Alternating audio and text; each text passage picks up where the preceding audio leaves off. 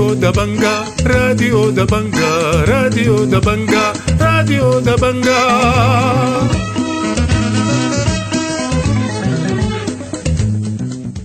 أهلا ومرحبا بكم مستمعي راديو دبنقا الأعزاء في برنامجنا اليوم الخميس الموافق 9 فبراير عام 2023. برنامجنا بيشتمل على نشرة الأخبار وبرامج أخرى متفرقة، ولكن في البداية حنقدم لكم نشرة الأخبار وإليكم عناوينها.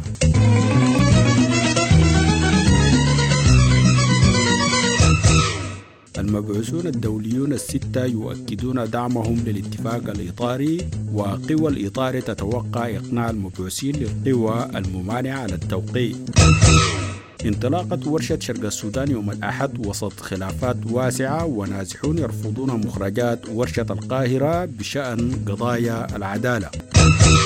خبراء أمنيون يحذرون من العواقب الوخيمة لخلافات البرهان وحميتي وتفشي سرطان والتهاب الكبد الوبائي في مناطق جنوب طوكر. القوات النظامية تفرق مواكب 8 فبراير باستخدام العنف المفرط، وخبير اقتصادي يعتبر إخفاء الموازنة تعتيما متعمدا للابتعاد عن الرقابة الشعبية. والآن لتفاصيل النشرة من راديو دبنقا.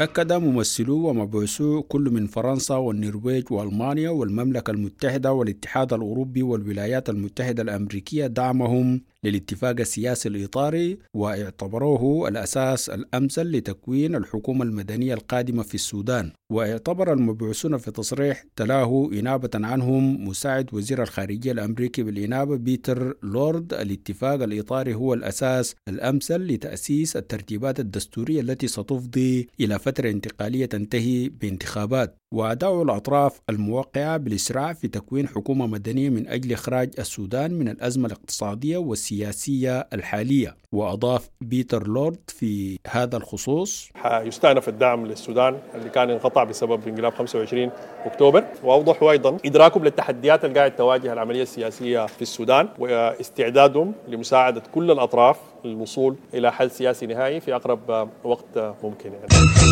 توقع خالد عمر يوسف المتحدث باسم القوى المدنية الموقعة على الاتفاق الإطاري آثارا إيجابيا لزيارة المبعوثين الدوليين الستة في إقناع الأطراف المحددة المتفق عليها بالتوقيع على الاتفاق الإطاري. وقال في تصريحات صحفية عقب اجتماع قيادات القوى الموقعة على الاتفاق الإطاري بالمبعوثين الدوليين الستة صباح الأربعاء إن المبعوثين الدوليين يدركون أن الاتفاق الإطاري يمثل العملية السياسية الأكثر شمولا.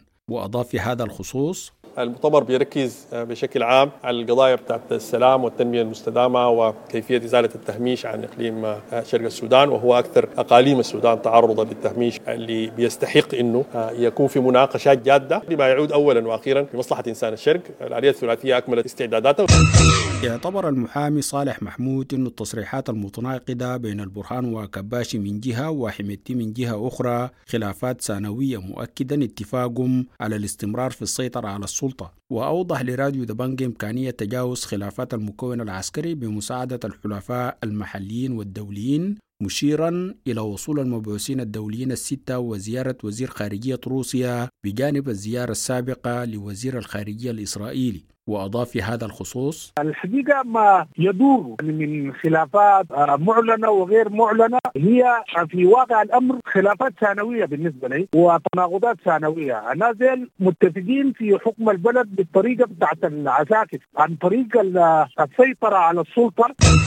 حذر العميد معاش عبد الكريم القوني من العواقب الوخيمة للتوترات بين البرهان وحميتي على الأمن القومي ووحدة القوات المسلحة، مشيرا إلى التداعيات الخطيرة المتوقعة في حال الصراع بين الأطراف. وقال لراديو دبنقا أن التوترات بين الأطراف تتعلق بمسائل سياسية مستبعدا اندلاع مواجهات بين الدعم السريع والجيش. وأضاف في هذا الخصوص: في الآونة الأخيرة طبعا ظهرت بعض التوترات المتعلقة ببعض المسائل السياسية والقضايا، التنافس يعني المستمر بين الشخصيات القيادية للدعم السريع وللقيادة الدولة في المجلس السيادي. حقيقة يعني بدأت يعني تظهر في العلن وفي مسائل يعني خطيرة جدا على مستوى الأمن القومي وعلى مستوى وحدة القوات المسلحة والأجهزة الأمنية بالنسبة للدولة. من جانبه قال الدكتور صدقي كابولو إنه التصريحات المتناقضة بين البرهان وكباشي من جهة وحميتي من جهة أخرى تدل على عمق الخلافات داخل المكون العسكري. وقال صدقي كابولو لراديو دبنقا إنه تصريحات البرهان وكباشي رسالة إلى مصر، وأوضح أن الجانب العسكري يستغل الخلافات داخل القوى المدنية، واعتبر ظهور كباشي بعد اختفائه منذ الانقلاب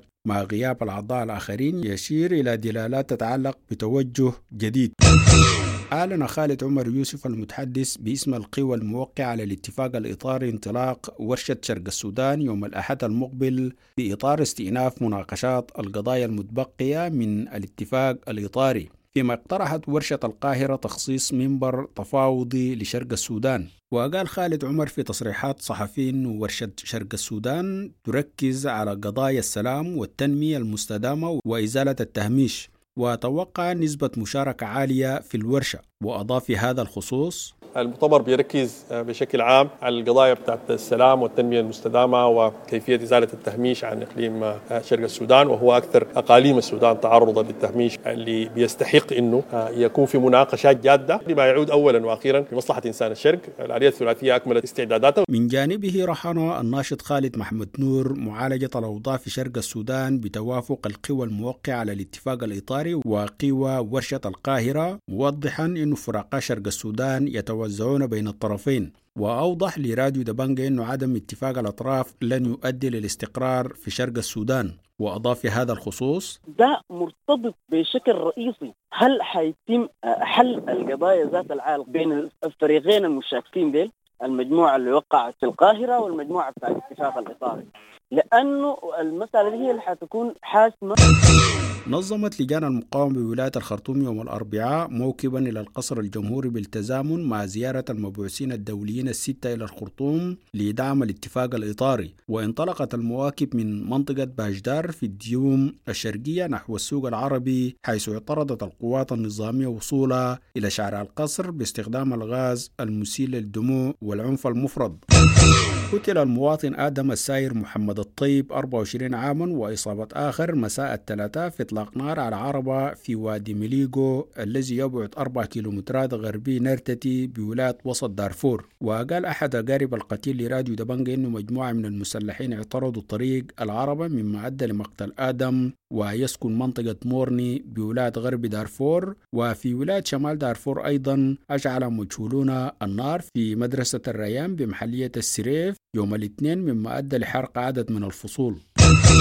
نصت ورشة القاهرة في مقترح الوثيقة الحاكمة للفترة الانتقالية على الإنشاء مفوضية للعدالة الانتقالية والمصالحة الوطنية على أن يتضمن قانونها وصلاحياتها العفو العام في الحق الخاص والحق العام، فيما أقفل البيان الختامي للورشة الإشارة إلى تسليم المتهمين للمحكمة الجنائية الدولية. وقال المحامي آدم شريف لراديو دبنقا إنه لا يجوز العفو عن الحق الخاص والعام فيما يتعلق بالجرائم الدولية المتمثلة في الجرائم ضد الإنسانية والإبادة الجماعية. وأضاف في هذا الخصوص: أن الجرائم ضد الإنسانية والجرائم الإبادة الجماعية لا يجوز التنازل عنها، يعني هي ما حق خاص لا ولي الدم، لأنها زي ما قلنا هي جرائم دولية وجرائم متعلقة بالأمن والسلام الدولي.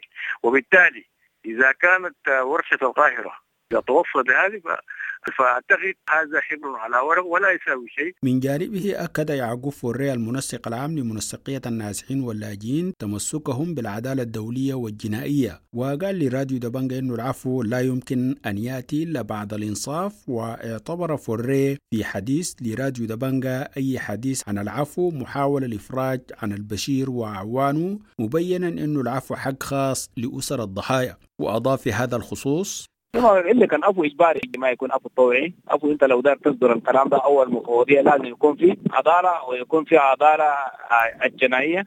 بعد ذاك يعني بعد ما يثبت يعني جرائم للمجرمين حتى بعد ذاك ناس يطلبوا العفو، لكن عفو صفاحة كده يعني معناتها بكون تقدم مبرر لعضو على أساس إنه يرتكب مزيد من المجازر وإنه السودان ما يتعافى من أي مشاكل. من جانبه انتقد صالح عيسى الأمين العام للإدارة العامة للنازحين واللاجئين تغييب النازحين من ورشة القاهرة، وأكد تمسكهم بقضايا العدالة وتسليم المطلوبين للمحكمة الجنائية الدولية والمحاكم الجنائية قبل الحديث عن المصالحات. وشدد في حديث لراديو دبنقا على التعويض التعويض المجزي للضحايا، وقال إنه أقرب للقوى المشاركة في ورشة القاهرة منهم إلى القوى الموقعة على الاتفاق الإطاري. وأضاف في هذا الخصوص: الإفلاج من العقاب هو مساهمة كبيرة جدا جدا في استمرار الجرائم، فنحن كنازحين ما عندنا تنازل خالص يعني من العدالة ومحاكمة المطلوبين دول كلهم لازم يتحاكموا بموجب محاسبة المجرمين. طبعا بكون يعني في تعويض مجزي بالنسبة للناس الضحايا. نفت وزارة المالية عجزها عن سداد مرتبات يناير، وذلك ردا على حديث حميتي يوم الاثنين بالخرطوم. وأكد الدكتور أحمد الشريف محمد الناطق الرسمي باسم وزارة المالية والتخطيط الاقتصادي اكتمال دفع المرتبات بنسبة 84% لجميع الموظفين في الدولة، مشيرا إلى أن المرتبات ستكتمل خلال اليومين القادمين بنسبة 100%. وجه الخبير الاقتصادي الدكتور صدقي كابلو انتقادات واسعة لعدم نشر موازنة 2023 حتى الآن على الرغم من إجازتها الأسبوع الماضي. وقال الدكتور صدقي كابلو لراديو دبنقا إنه بذل مجهودا كبيرا للحصول على الموازنة والقوانين التي أجيزت دون جدوى، ووصف ذلك بغياب الشفافية وانتهاج السرية مما لا يساعد في الرقابة الشعبية والإعلامية خاصة في عدم وجود برلمان. وأضاف في هذا الخصوص: في تعتيم رسمي ومقصود، والله السبب إنه أنا أفتكر في محاولة لتمرير الحاجات بدون رقابة شعبية، وإنه حقيقة الانقلاب وشركائه فشلوا فشل ذريع في إدارة البلد. اشتكى العاملون والموظفون بالمؤسسات الحكومية بمدينة الفاشر بولاية شمال دارفور من غلاء المعيشة والزيادات غير المبررة للسلع الغذائية. وقالت فاطمة عبد الله موظفة بالقطاع الصحي لراديو دبنقا إن وزارة المالية لم تفي بالتزاماتها الخاصة بصرف مرتبات العاملين حتى الآن، مما أدى إلى تعطيل دولاب العمل بسبب تغيب العاملين. وأشار التاجر عبد الرحمن إلى زيادة كبيرة في أسعار السلع، حيث ارتفع سعر باقة زيت الطعام من 20,000 إلى 27,000، وسعر جوال الذرة 30,000 والقمح 55,000. كشف مصادر طبية عن ارتفاع كبير في حالات الإصابة بالسرطانات والتهاب الكبد الفيروسي في مناطق عقيق جنوب طوكر بولاية البحر الأحمر. وقال الدكتور إدريس صالح لراديو دبنقا إنه الحالات ظهرت منذ 97 عقب اندلاع الحرب في المنطقة. ورجح صالح أن تكون أسباب انتشار السرطانات وسط مواطني المنطقة تعود إلى تسرب المواد الكيماوية الناتجة من مخلفات الحرب إلى مصادر مياه الشرب. وأضاف دكتور إدريس صالح لراديو دبنقا في هذا الخصوص: المنطقة دي تهجرت لها فترة طويلة، فيها ألغام ما طلعت، حتى عاملة لهم كانسر، في حالات كثيرة بتاع كانسر قاعد تجينا من المنطقة الجنوبية. شفت اتسربت مع الموية وبقى يشربوها مع الموية، متضررين شديد. فالحكومة عاملة حالة طوارئ يمكن عندهم أكثر من 10 سنين. تشهد محلية عقيق بولاية البحر الأحمر احتجاجات أهلية واسعة رفضا لمشروعات استثمارية على ساحل البحر الأحمر بدون التشاور مع المواطنين. وقال الناشط خالد محمد نور لراديو دبنقا إن حكومة الولاية والمحلية اتفقت مع رجل الأعمال أشرف الكاردينال حول تخصيص 49 كيلومتر على ساحل البحر الأحمر للاستزراع السمكي. وأضاف في هذا الخصوص: نتكلم عن ساحل طويل عريض، يعني دي حتى 49 كيلومتر دي ممكن تنشأ فيها مواني مش ميناء. شنو طبيعة الاستثمار؟ يعني قال إنه حيكون مثلا استزراع سمكي. إيه هو استزراع سمكي في مسافة 49 كيلومتر يعني؟ دعا المركز الأفريقي لدراسات السلام والعدالة في تقرير بعثة اليونتامس لحث الحكومة السودانية على إجراء تحقيق مستقل في أحداث النيل الأزرق التي راح ضحيتها 191 قتيل و220 جريحا ونشر نتائجها على الفور. ودعا المركز في تقرير المفوضية السامية لحقوق الإنسان بالتدخل وتقديم الدعم للسلطات السودانية المنوطة بها التحقيق في قضايا الانتهاكات الجنسية في النيل الأزرق خلال أحداث يوليو وأكتوبر. الخبر الأخير في النشرة: تمكنت القوى المشتركة بولاية جنوب كردفان من ضبط كمية من الأسلحة والذخائر والمخدرات وإيقاف مجموعة من معتادي الإجرام والمتفلتين المطلوبين لدى العدالة ببعض أحياء كادوغ للأربعاء. وقال العميد محمد علي فضل الله قائد اللواء 55 مشاة إنه الحملة تأتي إنفاذا لقانون الطوارئ المعلن بالولاية، وأشار فضل إلى أن الحملات ستستمر ولن تتوقف، وكشف عن مضاعفة القوى المشتركة بنسبة 400% إنفاذا لقانون الطوارئ وللحد من التفلتات الأمنية.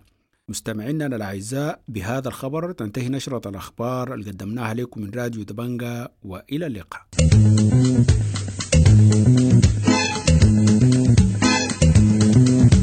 راديو دبنقا، راديو دبنقا، راديو دبنقا، راديو دبنقا.